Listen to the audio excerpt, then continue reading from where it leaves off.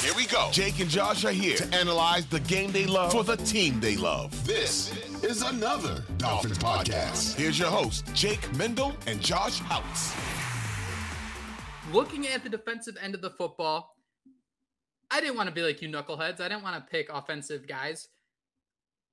I picked Elandon Roberts. I think we are underrating what Elandon Roberts meant to this defense. Not only did he tackle a dude through another dude, a dude who ended up becoming a member of the Miami Dolphins, and that was pretty awkward. But this was like Brian Flores on the field. I know, sitting here now, we're saying like we hate Brian Flores. Everything was miserable under him. Dude knew what he was talking about when it came to defense. He was an absolute stud of a defensive coordinator, and I just thought Elandon Roberts had that same energy. This is someone who played 17 games in 2 straight seasons. He had a career-high 95 tackles last year, 77 in 2021. The thing that interests me most about Elandon Roberts, and you can even include Jerome Baker in this conversation, Elandon Roberts, I believe his previous career high in sacks was 2. He doubled that. He was at 4.5 last year. This is a defense that really thrived when they had blitzing middle linebackers. You look at Jerome Baker, you look at Elandon Roberts, you go on PFF, they were 2 of the best pass rushing linebackers in the entire NFL. Now, I don't think he'll have to do that. He'd have to do that in Vic Fangio's defense. But I think we're even underrating the flexibility that Elandon Roberts can have. In 2021, he was used in coverage quite a bit. He had 3 passes defended. He also had his lone career interception for a pick 6. Gentlemen, Merrick, you better stop typing right now.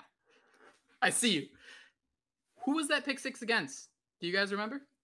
2021? No idea. Uh, I was going to say Texans. Herbert, but I don't even think they played the Chargers that season. 82-yard pick 6 by Elandon Roberts. This is not real. I'm going to guess you just made that up. Maybe The you were on the Raiders? YouTube simulation. Yeah, it was right after Durham Smythe caught his 3rd touchdown. No, he against the Raiders. I don't know why this skipped my mind. In 2021, pick 6 against Derek Carr. That it was like early October, I think it was. I have zero recollection It was of the that. Fitzman. I don't either, and I bet if you go to my Twitter, I probably have the video on there too. But I think that kind of speaks to the point of I think we might have undervalued what Elandon Roberts meant. This dude was so much fun on this defense. He was that guy in the huddle where I think if things were going wrong, he's someone you could look at as an 8-year vet and say, everything's okay. We'll figure it out. Now, we look at, okay, what are the Dolphins going to do different? We've seen the signings, David Long Jr. We've seen the depth in terms of, hey, Andrew Van Ginkel, can you play linebacker? But this is going to be kind of a weird take because I think the addition of Jalen Ramsey kind of covers up for Elandon Roberts. Not only is it, including someone physical in the box, but I think just adding that veteran, I wondered how the Dolphins could have replaced Elandon Roberts as just that face of the defense. X hasn't always been the biggest talker, even though he is the best player on the defense. Christian Wilkins talks a bunch after the ball is snapped. I don't know if he does before, but Elandon Roberts just seemed like that dude that captained the defense. Bringing in Jalen Ramsey, an all-pro vet, I think it kind of negates the idea of we're losing that veteran presence. But I'd like to get your guys' thoughts on, now that you knew that Elandon Roberts caught a pick 6, I'd like to get your thoughts on what you think the Dolphins are doing to replace Roberts and maybe where they might have missed. So, David Long's in here. He's already battling a hamstring injury, which means that's probably going to linger. Those soft tissue issues, those linger, and they rear their ugly heads throughout the season. I like the idea of Andrew Van Ginkel transitioning to this inside linebacker role because I like the idea of Andrew Van Ginkel on the field more. It always felt like whenever Andrew Van Ginkel got his snaps, he made something happen. There was always a big sack or a big turnover, or a forced fumble, something like that, even touchdowns in his past here. I like the idea of Andrew Van Ginkel on the field more. I like the idea of him as a cerebral guy playing under Vic Fangio, and I think he'll be able to fill that role adequately and maybe even excel in that role again under Vic Fangio if David Long Jr. misses time with that hamstring injury. Yeah, I'm with you guys. I think Elandon Roberts losing him, it does hurt more than, a lot of us fans might think. I think he got a 2-year deal worth $7 million. He's with the Steelers now, correct? Am I wrong with that? It's so great because he hears all this stuff about, I hear this franchise is amazing. I will bet every dollar I've ever had in my life that Brian Flores said all that stuff. There's no doubt in my mind. Oh, for sure. Josh.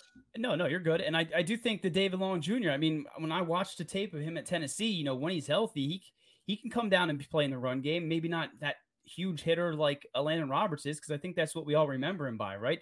Filling those holes and just absolutely annihilating running backs and ball carriers and things like that. And it's nice you brought up that he was decent in pass coverage, because I was going to say that David Long Jr. was a pretty significant upgrade, but none of that matters, right? If David Long Jr. is not on the field. And I think that's what makes me feel, I'm going to say it, a little queasy right now, is the fact that heading into the year, I think heading into last year, it's always been a linebacker position at defense. And you bring back some of these guys, Duke Riley, Andrew Van Ginkel, a couple other guys. Then you let Elandon Roberts go, a guy that has proven that he can be that run stuffer, can do a little bit of things in coverage, be that, you don't want to say, I guess, captain on the field. You mentioned Brian Flores, that type of presence in the middle of that field. So I do not like that he is gone, and I do wonder who's going to step in. I think David Long Jr. would obviously be that guy if he's healthy. I have Aubrey Miller written down, the undrafted unicorn from Jackson State, guy that can do a lot of those things too. Tackle dudes into dudes, is physical, but he's an acorn. If he makes the roster, he's probably on the practice squad, right? Channing Tindall, he can't spy worth a darn, and we've heard that, he might be seeing his, days numbered in Miami. And, Andrew Van Ginkel is also that guy that, like Merrick said, could probably and should step into that role, because when he is on the field, he plays with his hair on fire, just like Elandon Roberts did. So I don't like that Elandon Roberts is gone at all. I have written down Reuben Foster too, right? I mean, we always talk about him. They're in my DMs talking crap. I mean, Reuben Foster would kind of be that guy that could be that presence in the run game, do a little bit in coverage, be that thumper. But yeah, I think we're overlooking Elandon Roberts being gone, and I just want to see someone step up, because year after year we're talking about this linebacker corps and how they can get better, and I don't know that they did it, especially if David Long Jr. is not healthy. So going through this list of players, I'm curious. We looked at some offensive guys, we looked at some defensive guys. Is there anyone we missed? The first one that jumps out to me, Eric Rowe, the tight end eraser. I think I even let this podcast down by not mentioning Eric Rowe to this point. Another flexible, talented player in that secondary, a veteran, a leader.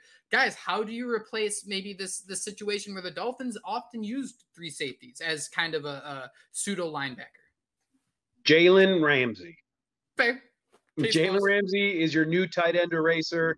With the emergence of Kader Kohu as a stout cornerback, I think those guys are interchangeable, at least in the nickel and the boundary.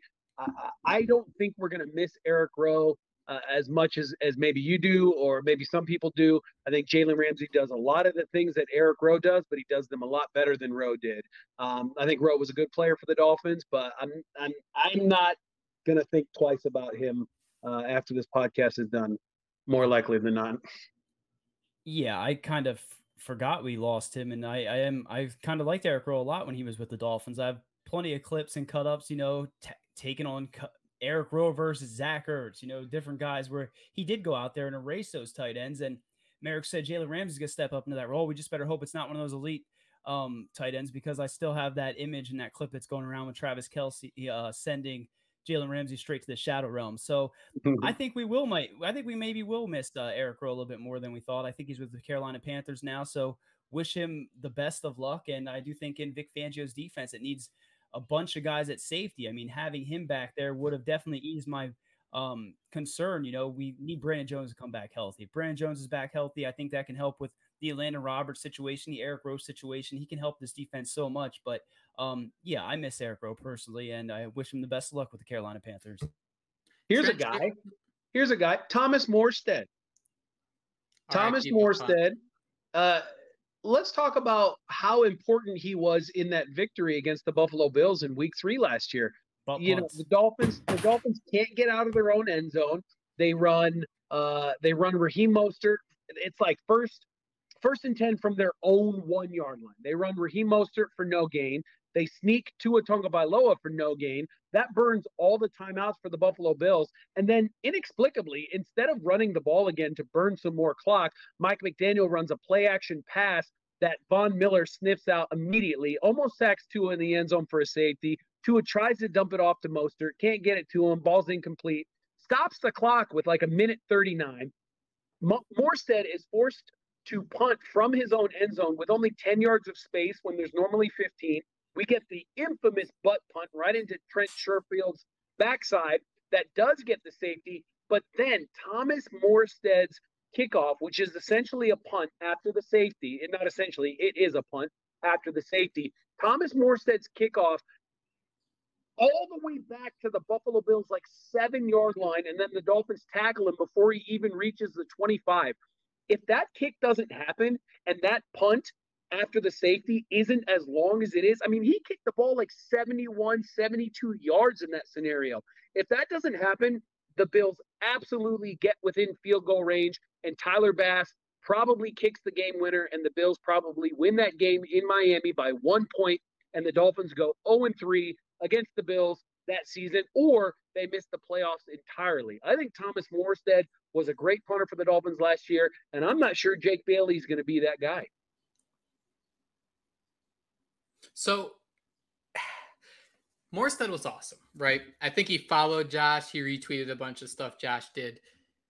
If you go look at his numbers, man, he is not the Thomas Morstead that was on the Saints. He was great. It was really fun, the game where he just kind of sat on the sidelines on the bench and just kind of held his arms together the whole time, because I don't think the Dolphins punted in that game. I think I've seen enough Thomas Morstead in Miami. I'm going to be completely honest. I get that. The 71-yard punt was awesome. He was great at the coffin corners, too. I will give him his flowers that he knew that. But the second the Dolphins were punting the ball from their side of the field, I didn't think that he really lived up to what you wanted out of a punter. And who knew I'd be saying that expectations for a punter. But the only reason I think I like where the Dolphins are, I think Jake Bailey has something he wants to prove after that New England fiasco about the injuries and things like that.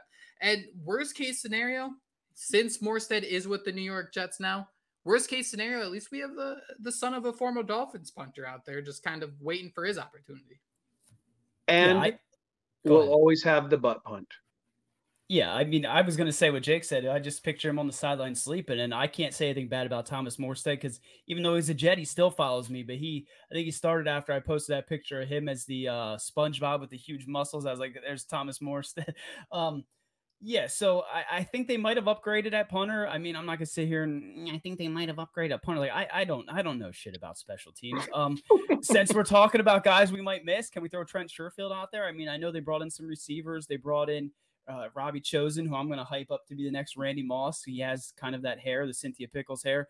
Braxton Berrios. I mean, they brought in some receivers that are probably better than Trent Sherfield, but I think what he did in the run blocking and things like that, downfield, is definitely going to be missed. But I really couldn't think of anybody else, so I had to throw Trent Sherfield out there because you helped me transition that with the ass punt. 2 quick questions. One, has Michael Dieter signed with a new team? I think Michael Dieter... Dieter Pumpkin Eater. I have no idea. Yeah, I don't know. John Jenkins, did he? Because I miss him. Michael Dieter is a member of the Houston Texans. But, Merrick, you made an interesting point because we were talking about the difference between $7 million and $4 million in the DMs when talking about Delvin Cook. You see someone like John Jenkins sign with the Raiders, that's your backup tackle. That's the price range exactly you're looking for. Should we be concerned there, or do we feel that maybe some more acorns will pop up? Maybe you're just using Raekwon Davis more, or situations like that. Do the Dolphins really need a backup defensive tackle since they had one right on their plate in Big John Jenkins and just decide to go against it? I think they will get somebody. I think you'll look for when other teams, make their cuts. You see if maybe somebody shakes loose. And I think it's going to be whoever the hell Vic Fangio wants. I think they gave Vic Fangio the keys to the Lamborghini on defense, and they said, dude, this is all you. Who do you want? We'll make it happen. I think he was, I think he's going to handpick his backup defensive tackle. So whoever Vic Fangio wants, I think we're going to get that fella. Maybe some Akeem Hicks in Miami this upcoming season. I like that, and that'd be good. I know we talked about before. I know people have talked about before. Ndamukong Suh, bring him back to step on some players, smash some heads, things like that. I should have said John Jenkins. I had so many tweets. I had to look up how to spell John Jenkins, Jingleheimer Smith every time I tweet that out. But, he was that nice depth piece of defensive tackle, made some plays in the backfield. So it does make you wonder why they let him go. But I think they will bring a veteran defensive tackle, and Yeah, I think the Dolphins overall, though, they got better this season. Did they not? Final word. Do either of you guys have a final word? I have one, but I want to let you guys go first. Yeah, I got a final word. Muck. Muck. My final word is nobody's going to miss Teddy Bridgewater. Fact. No. That is it. That is all the time we have. We have breached that hour mark. So thank you guys all so much for listening to another Dolphins podcast. If you're just joining the show, we do things a little differently around here. The top thing, every time a new episode is released, at the top of your feed, you will see an entire episode of another Dolphins podcast. Right beneath that, we call that the third clip. That third clip, that is a unique clip that is not included in the podcast. So if you have 10 minutes, if you know you had Taco Bell for lunch and you're going to spend 15 minutes on the toilet, how about you hang with us during that? That is what we offer with that third clip. So guys, give us I'd love to hear feedback on that third clip where it's a little smaller, the scope is a little smaller, but we're still trying to have a fun time. And I don't do this often, so I'm going to do it here. If you haven't, please, please, please hit that subscribe button. Leave a review. Those reviews help so much. They help other people find the show. We read them. Every single type of feedback we get, we take into consideration as we try to make the show better. But that is it. That is another Dolphins podcast. Thank you all so much for joining us. Merrick, Josh, it was great to hang out with you guys. And most importantly, until next time, fins up. Fins up. Fins up. Fins up.